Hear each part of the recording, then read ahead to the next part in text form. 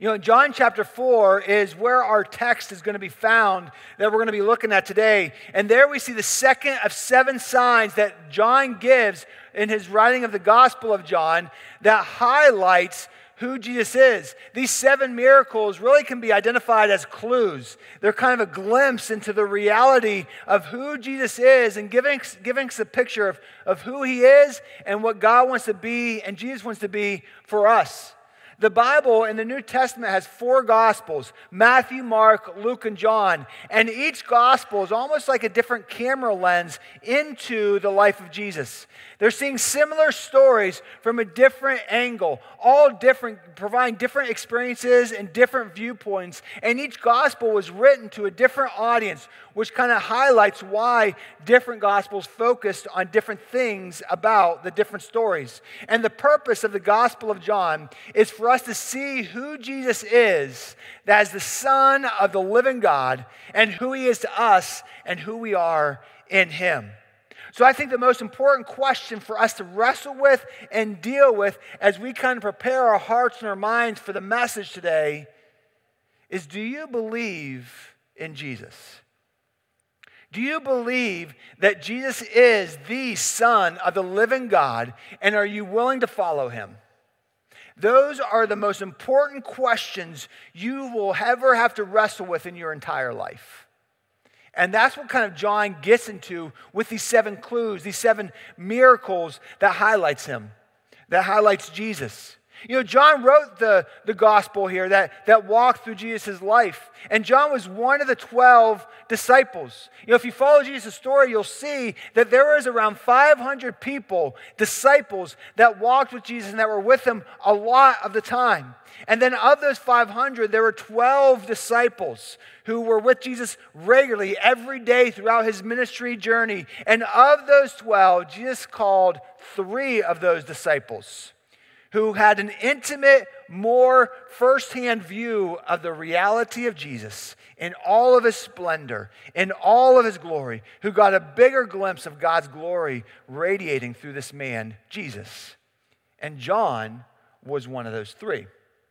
And so John kind of took all of his experiences and what he saw to just give us a small glimpse of the reality of Jesus and who he is. Last week, we looked at the first miracle that John highlights, the first clue into the reality of Jesus and his glory, and that was turning the water into wine. And today, we're going to see the second sign, the second miracle, the second clue and glimpse into Jesus' life, which reveals a strange gift, and that's the gift of rejection. And I think we all, at times in our life, have dealt with rejection. Every one of us has experienced rejection at some point in our journey. The taste of disappointment, being picked over, being looked over or forgotten, or maybe other people just looking the other way. And when we feel like we've been rejected, it hurts and it beats us down. But maybe, just maybe, that rejection might be God handing you a gift. With that in the back of our minds, let's read today's text that's found in John chapter 4, beginning in verse 43. After the 2 days, he left for Galilee. Now Jesus himself had pointed out that a prophet has no honor in his own country. And when he arrived in Galilee, the Galileans welcomed him. They had seen all that he had done in Jerusalem at the Passover festival, for they also had been there. Once more, he visited Cana in Galilee, where he had turned the water into wine. And there was a certain royal official whose son lay sick in Capernaum. When this man heard that Jesus had arrived in Galilee from Judea, he went to him and begged him to come and heal his son, who was close to death. Unless you people see signs and wonders, Jesus told him, you will never believe. The royal official said, Sir, come down before my child dies. Go, Jesus replied, your son will live. The man took Jesus at his word and departed while he was still on his way. And his servants met him with the news that his boy was living. And when he inquired as to the time when his son got better, they said to him, yesterday at 1 p.m, the fever left him. Then the father realized that this was the exact time at which Jesus had said to him, your son will live. So he and his whole household believed that this was the second sign Jesus performed after coming from Judea to Galilee. Rejection. That's a difficult thing to deal with and to wrestle with. Throughout my life, there's many times as I look back at the story of Bill and I see the rejections that I experienced. I was in 7th grade, and it was at 8th grade after 8th period on Valentine's Day when I went to ask this girl if she would be my girlfriend, and she said yes. Can you believe it? Bill had a girlfriend. It's crazy. Yeah, that's right. And so I was all excited because that night was the Valentine's Day dance. And so after I left school, I ran straight to the Hallmark store. I bought this nice little teddy bear to give her at the Valentine's Day dance because I've never had a girl to dance with at a dance before. It was unbelievable. And I ran there back to the dance. I was all excited that evening. I found her in where the dance was, and I was walking over to give her the teddy bear, and I saw her face just kind of go to gloom. She goes, "Oh, you shouldn't have done that." I go, "No, well, it wasn't a big deal. I mean, I just ran to the Hallmark store. I mean, it was just a few bucks. I mean, it didn't cost me a lot." She goes, "No, it's not going to work out. It's not you, it's me." That's the dumbest line in the history books, isn't it? And she dumped me right there. That's probably, in the history of mankind, the shortest dating relationship ever. That was me. And over the course of my life, I just saw in relationships rejection and rejection and rejection. And so often I was trying to find out, where do I belong? Who am I supposed to be with? What's my life supposed to be? And then God brought into my life this amazing person. Her name is Shelly, and she was and is the bomb diggity. That's right. To put up with me, you have to be the bomb diggity. And she is. Yeah, you guys are, sorry, I'm going to come down to... And it's truly amazing. But all through those rejections, God was showing, I have something better for you, bigger for you than you could ever imagine. And I think we wrestle with rejections all throughout life, whether it's relationships, whether it's in school, in work, on the sport field, in the choir room, wherever it is, we face rejection all the time, don't we? But as we journey through rejection, for me in my life, rejection taught me stuff. You see, throughout my rejections in life, it helped me find what my true motivation really is. Rejections in my life helped me to find who I am and what I'm truly good at and what I'm not good at. Rejections in my life has led me to God's gifting and to His direction for me and in my life. You see, my friends, what I'm trying to kind of lay the groundwork for you to see today is that what I've found in my journey through my directions is that one sort of rejection can actually become an invitation to the life that God has been building for you to live. And I know that's hard to swallow, and that's hard to see, and that's hard to grab a hold of. But what if the rejections that you face in your life, that I face in my life, is actually God building an opportunity for us to see and to experience and to invite us into the life that He actually has for us, that He wants us to walk and to have. You see, here's the crazy thing. Rejection might actually be a gift. It might actually be a gift. And as I read the text that we read just a moment ago, where Jesus was appointed in time to be with this man who had a terrible need in life, before we even got to that point for Jesus to do an amazing miracle, we see the key that opened the door to it all. And that key can be found in the word reception. Throughout our journey today, I'm going to be highlighting some key words that I think really kind of navigate us through life to help us to move beyond rejection to see what God really has in store for us, what God is opening us towards. And the first word is that, reception. Jesus was there because the people received Him. That's what the text says. That's what the verses say. It's very similar to what we went through last week with the miracle in Cana with the wedding feast where Jesus turned the water into wine. In order for Him to be there, to have that opportunity, the Bible first said that He was invited. And just like we mentioned last week, Jesus goes where He is welcomed, where He is invited, and where He is not welcomed, where He is not invited, He won't be there. And there we see this key here, that they received him. And the Bible specifically says that he did not remain in Judah. He did not go to his hometown in Nazareth, but instead he chose to go to Galilee. And within Galilee, he went to Cana. And so how did this miracle take place? Because there they received him. He was invited. And I think we wonder, could it really be that simple? Could it really be that simple? I mean, could it be as simple as, boy, if I just invite God into my marriage, that he might work us through this? Could it be as simple that if I invite God into our church, that he might do something amazing? Could it be as simple as if I just invite God to my Monday through Friday, my 9 to 5, and what I'm dealing with, that God might do something? In fact, God might have a mission for me bigger than I could ever imagine, bigger than I could ever see. Could it truly be that simple for me just to stand before his throne and say, God, I need you here. I need you to lead me today. Could it really be that simple? I'm encouraging you guys, my friends, to try just that. In your marriage, in your home, in your workplace, in your school, whatever your day looks like, start by inviting Jesus into that place. And see what he might want to do in your life. Because he wants to work, and he is working. Back at the text, he didn't go to Nazareth. He did not stay in Judea. Because, to quote Jesus, a prophet is not without honor except in his hometown. That's what Jesus said. His hometown was Nazareth and Judea. And that tended to be the most difficult place for Jesus to minister. The most difficult place for Jesus to reveal his glory. So just let that sink in for just a moment, if you will.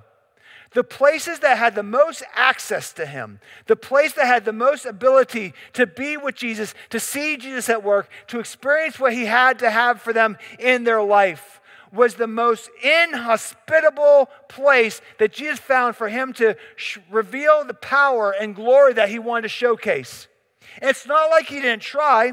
It's not like he wasn't willing to reveal who he was and what he wanted to give in those cities. He showed up in Nazareth at one point in his journey.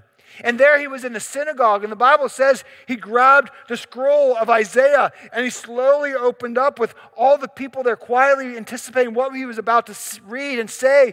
And he read this portion in Isaiah that highlighted the Messiah that was to come. And then he rolled it up and he says, today I am revealing to you, I am the Messiah. My glory is now here. And you know how the people responded? Look at Luke 4:21. It says they got up, drove him out of the town, and took him to the brow of the hill on which the town was built in order to throw him off the cliff. How did the people of his hometown respond to Jesus? They tried to kill him by throwing him off a cliff. Because I think maybe at that time, in that place, I think maybe they were threatened by him. Maybe you've seen that in your journey too sometimes. You know, maybe they view themselves as being somehow less than because, you know, almost like I feel smaller, I'm not good enough. And we know who Jesus was. I mean, we saw this boy. I mean, he's just Jesus. He's Joseph's boy. He's the one who was building the tables last week in the carpenter shop. And can I just tell you, there's going to be times in your life too, maybe you've experienced it, when people will try to drag you down. They'll try to pull you down. Because, let's be honest, misery loves company. And there's a lot of misery in our world today. And when you take a hold of your God-given destiny, what God has for you, there's always going to be people who's going to say stuff like, man, you've changed. Like, you changed? Like, I knew the Bill who Bill used to be. I know the knucklehead that used to walk those streets, that the stupid stuff he used to do. I mean, you've changed? And you know what your response should always be? I sure hope so. Because what good has it ever been to always stay the same? I hope I'm changing. And I hope the Bill you see today is not the same Bill you see tomorrow, because I'm constantly changing and growing and experiencing Jesus more and more. Because if I'm not, I'm missing out on something. And we all are too. And maybe the people there were just feeling a little bit like, yeah, Jesus, we're missing what you want to do now because we're looking too far in the past. And I wonder if we wrestle as people, mankind just in general. And I wonder if they were wrestling there. That sometimes we get so close to things and we become so familiar that we stop appreciating it. And I wonder if the people who knew Jesus the best, who saw him grow up, just knew him, were so familiar with him, there came a wall where they stopped appreciating him. And I wonder how often that happens in our life. I mean, think about it. Every day you walk past miracles. Every single day you walk past miracles. The fact that we woke up this morning and we're breathing, that our heart is pumping and it's working, that my brain is functioning, you can debate that if you want. But that's a miracle. The fact that I'm walking on these 2 feet and somehow balancing, miracle. Every day when I drive through the neighborhood and seeing the trees changing color and the sun coming up and the birds flocking in the air and all this stuff going on around me that just happens over and over, season after season, every day is a constant miracle. And I fear that because it's become so familiar to us that we stop appreciating the miracles that are happening every single day all around us. And that's exactly what was going on for Jesus. I think maybe the people in Nazareth stopped appreciating who he was and what he was becoming. We're too familiar with him. We know him. And that's why Jesus said in Mark chapter 6, a prophet is not without honor except in his own town, among his relatives, and in his own home. He could not do any miracles there except lay his hands on a few sick people and heal them. He was amazed at their lack of faith. Then Jesus went around teaching from village to village. He went on from there. And here's a crazy sidebar in this passage that I think we overlook when we read it quickly. We miss something very important in those words that was spoken there. Jesus in Mark chapter 6 was having a bad day in ministry. Don't miss that. I wish my bad day in ministry looked as good as Jesus' bad day. And you think about it. He's like, boy, it was a bad day. All I got here is I'm just healing some sick people, feeding some people who are hungry. And Jesus is showing in that moment the true priority in his mission. The true priority of his focus and what he is trying to run after. The thing that we tend to make the most important thing. Jesus saying, no. That's secondary. That's an afterthought. That's not the most priority. I mean, don't get me wrong.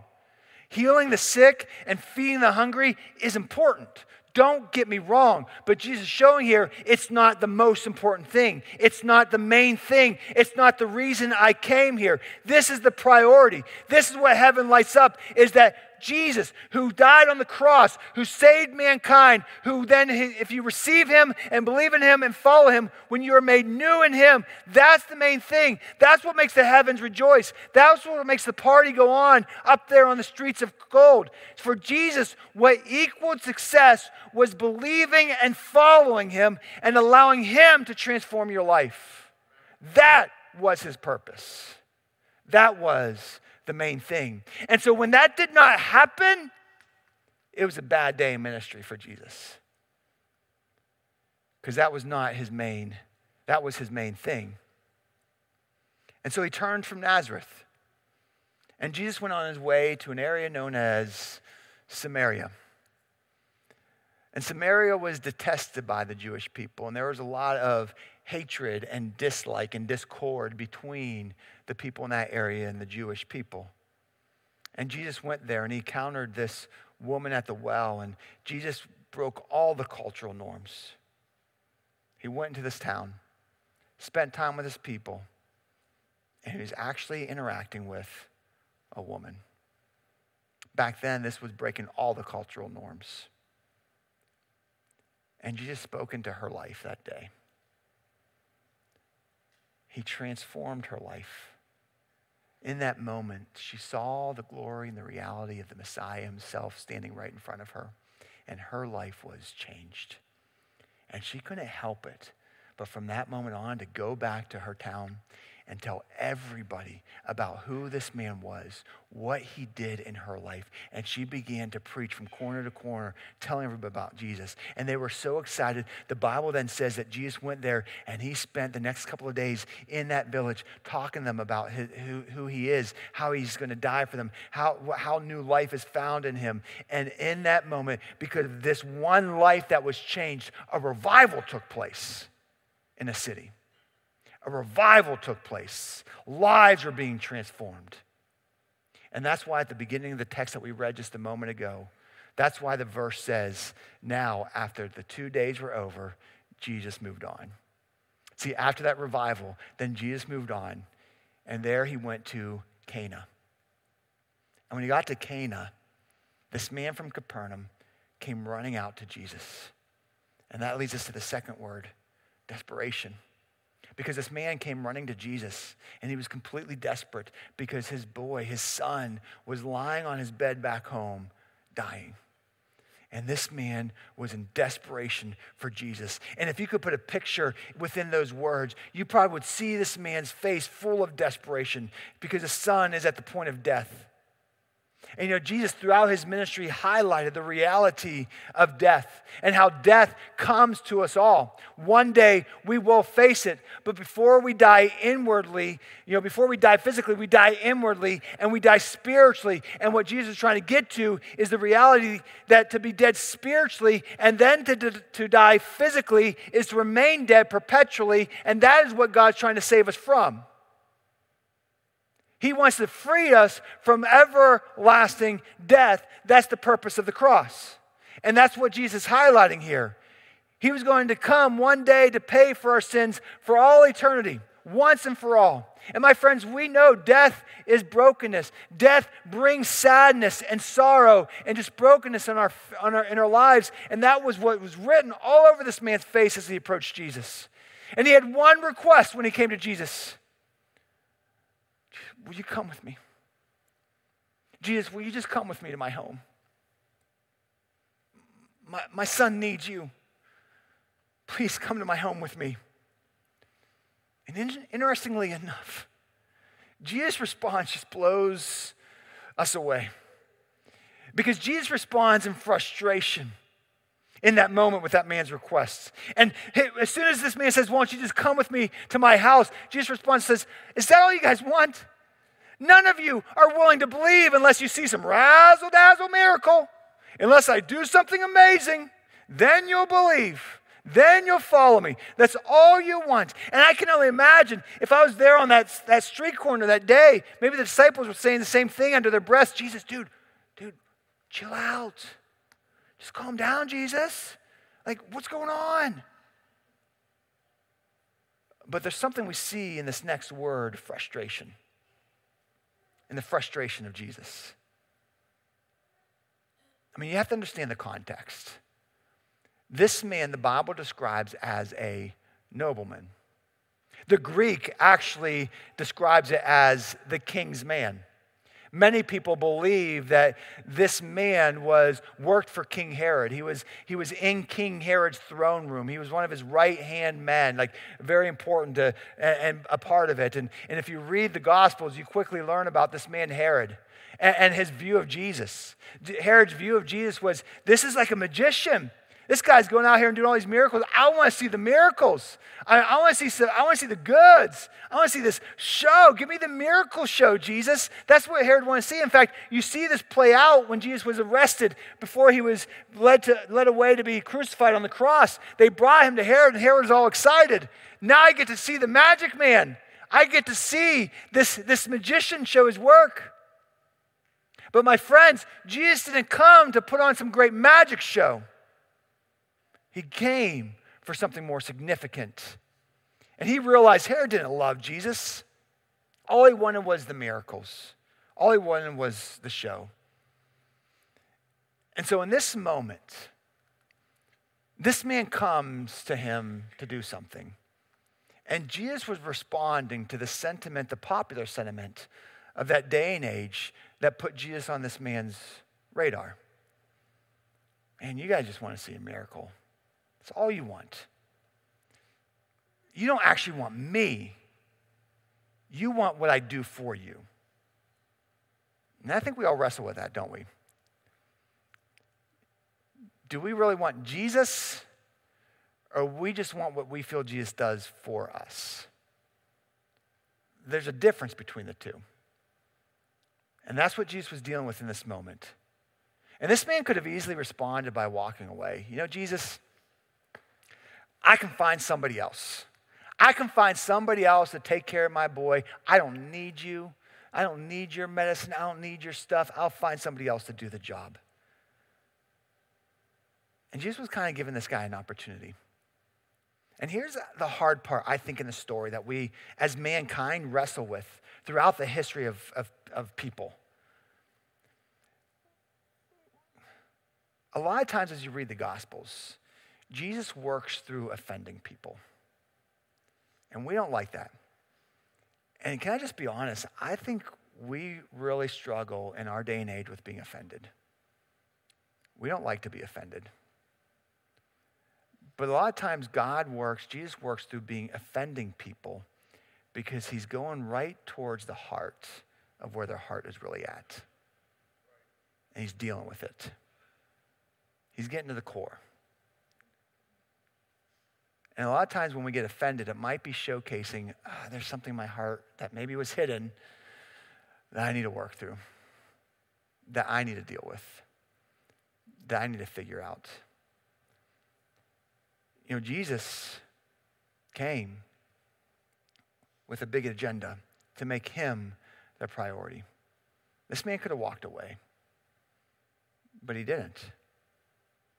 You know, Jesus is kind of giving him an opportunity here through being offended. Because here's the struggle. God's message from a worldly perspective is always bitter on the outside. But once you break through the bitterness of our view from a worldly perspective, it is so sweet on the inside.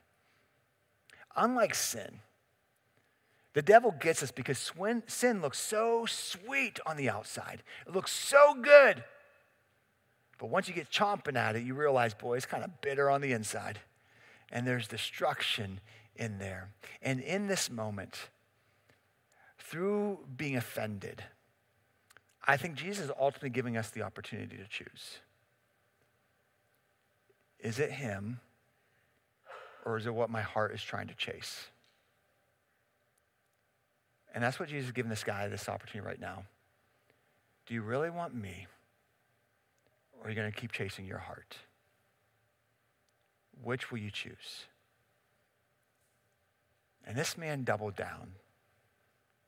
And he says, Jesus, come with me. I need you.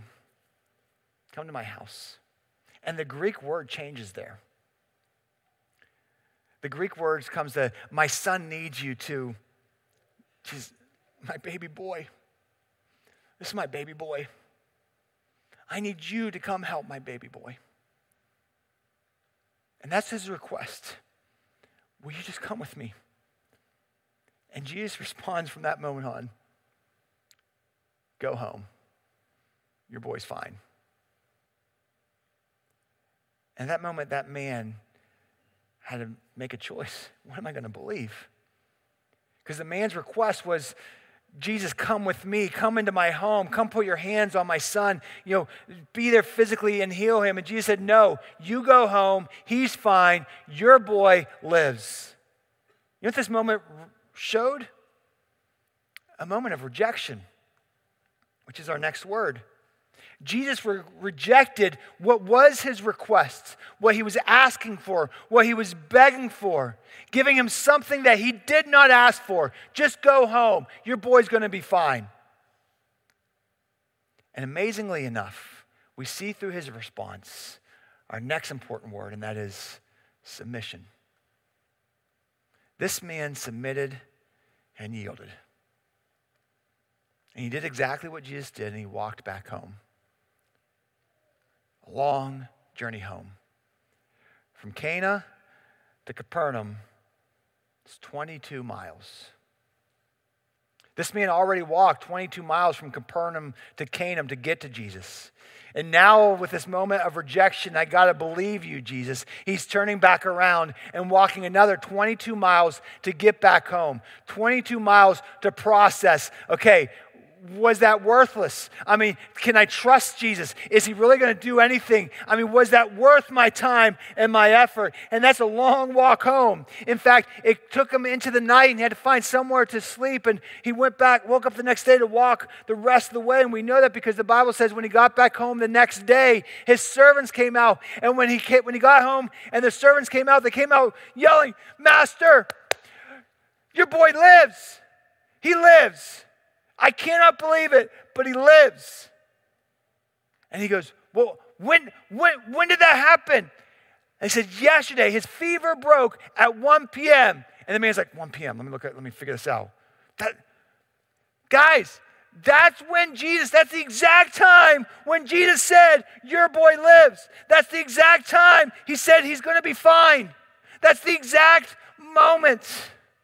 And I didn't realize that until I walked 22 miles to get home. This 22-mile miracle on the way home of believing and trusting and maybe grumbling at some points. To get to this point, to realize that Jesus saved my son. He walked in faith all the way back home. And he showed us something through the second miracle, the second sign that we must believe without seeing. But I like it the other way around. I don't know about you. I prefer Jesus to show up and give it to me, then I'll believe in you. But God never works that way. He says, I want you to trust me enough to walk back home for 22 miles all night long. You're going to have trouble sleeping tonight because you just don't know yet how it's all going to unfold. But will you trust me enough at that sleepless night and that long walk that I've got you?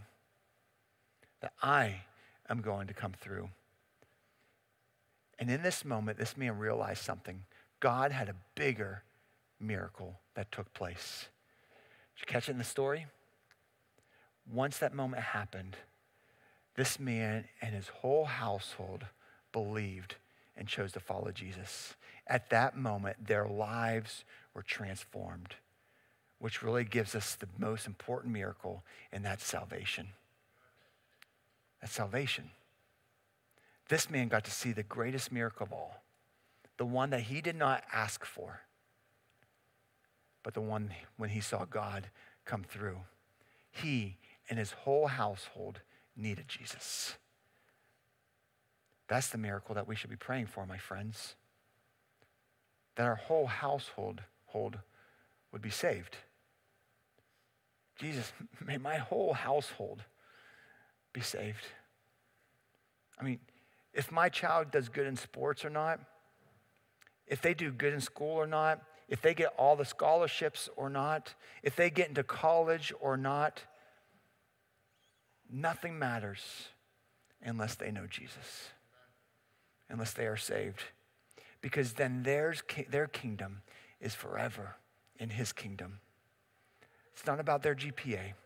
It's not about how great they are on the field. May they ever be people that grow up to know, to love, and to follow Jesus. That was the greatest miracle. That's what it was all about. And he did not know it, and we did not realize it until we walked through the gift of rejection. To see that there's something bigger for us.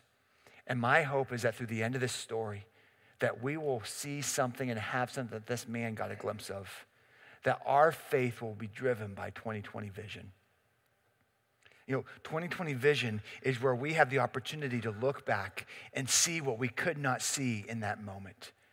When we were being rejected, when we felt like life was beating us down, when we felt like nothing was going our way, in that moment, may we be able to look back and see, hey, it was right in that moment when God spoke and we got to experience him. When he opened up the doors to the reality that all that other stuff was secondary to my life in him. You know, going back to the moon landing story, there's a third guy who was on that trip. His name was Michael Collins. He was the third crew member of the Apollo 11. And unfortunately, within our history books and through our knowledge of the story, most of us don't really even remember that name. We don't recall him. And you know what's amazing about that story? Is Michael Collins was on the lunar ship orbiting the moon while Neil Armstrong first walked on the moon. And while the whole world, billions and billions of people, all were fascinated on their TV screens, watching this take place for the history books, listening to Neil's words, this is a small step for man, one giant step for mankind. There's one person who couldn't see it or hear it, and his name was Michael Collins. Because while that was taking place, he was up and orbiting the moon, and he was on the other side of the moon in total blackout. Think about it. The man who was closest to it all didn't get to see it all. And the crazy thing, he was never supposed to be on that mission in the first place. He was originally scheduled to be on the Apollo 8. The Apollo 8 was the first one to go up there and actually orbit the moon for the very first time. And Michael Collins was supposed to be on that crew. But he had a medical issue. Something happened within his spine when his legs began to go numb, and he had this degenerative issue with his spine that required surgery. And if he didn't do it, he was going to be grounded. The Air Force would never take him back. NASA would never take it back. He had to make this decision, which meant, I'm not going on this mission. And in that moment, he felt complete rejection. His words were, I got dropped like a hot potato, because of this now medical issue. He felt like he missed it all, what could have been the greatest opportunity of his life. He had the surgery and everything went well. And a short time later, he was called to Apollo 11. That became one of the greatest missions in NASA history. That is in the history books forever. Rejection open the doors to something significant. And we see it all throughout history, don't we? Person after person that we see in our history books, that we see in the Bible, that we see in our own lives, that over and over again, they were moments in their life when it was complete rejection, when they felt like I just missed what was my biggest moment in life, only to find out, whoa, that led me to this. And there's something bigger and better here. And that's what Jesus is trying to show through the story. You see, the point is, my friends, in your life, it's hard for you to see it. It's hard for us to see it when we're walking through it. It's hard for us to face it. But I dare you to believe. I dare you to believe in the name of Jesus. I dare you to believe in the reality and the glory of Jesus, the Son of the living God. That in those moments where you feel most rejected, in those moments when you feel like everything you thought your life was about all the doors are now closing, in that moment when you think your life is crashing down and everybody's looking the other way, in that moment, I am challenging you to believe enough in the name of Jesus that he's got something better for you, something bigger for you than you could ever imagine. If you will just walk the 22 miles and trust him enough and see what he has in store for you. He wants to change your life. He wants to save your household. Will you dream a little bigger? Will you walk with him? Will you trust him enough? Will you just believe? Let's pray. Father God, we thank you. Because I know for me, so often in my life, I get so short-sighted on what are temporal goals. The things that I think are so important, but to be honest, they just come and go. Maybe it's my grades or this job situation or whatever it may be. But Lord God, may the ultimate goal be realized in a life with you, in you transforming our lives. Lord, when we get rejected, it's so easy to feel beaten down and broken. But may we find the power through your glory.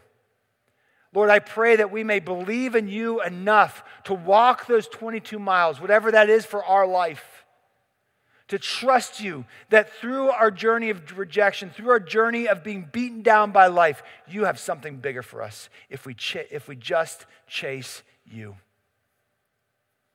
Lord, help us to believe. Help us to trust. Help us to walk.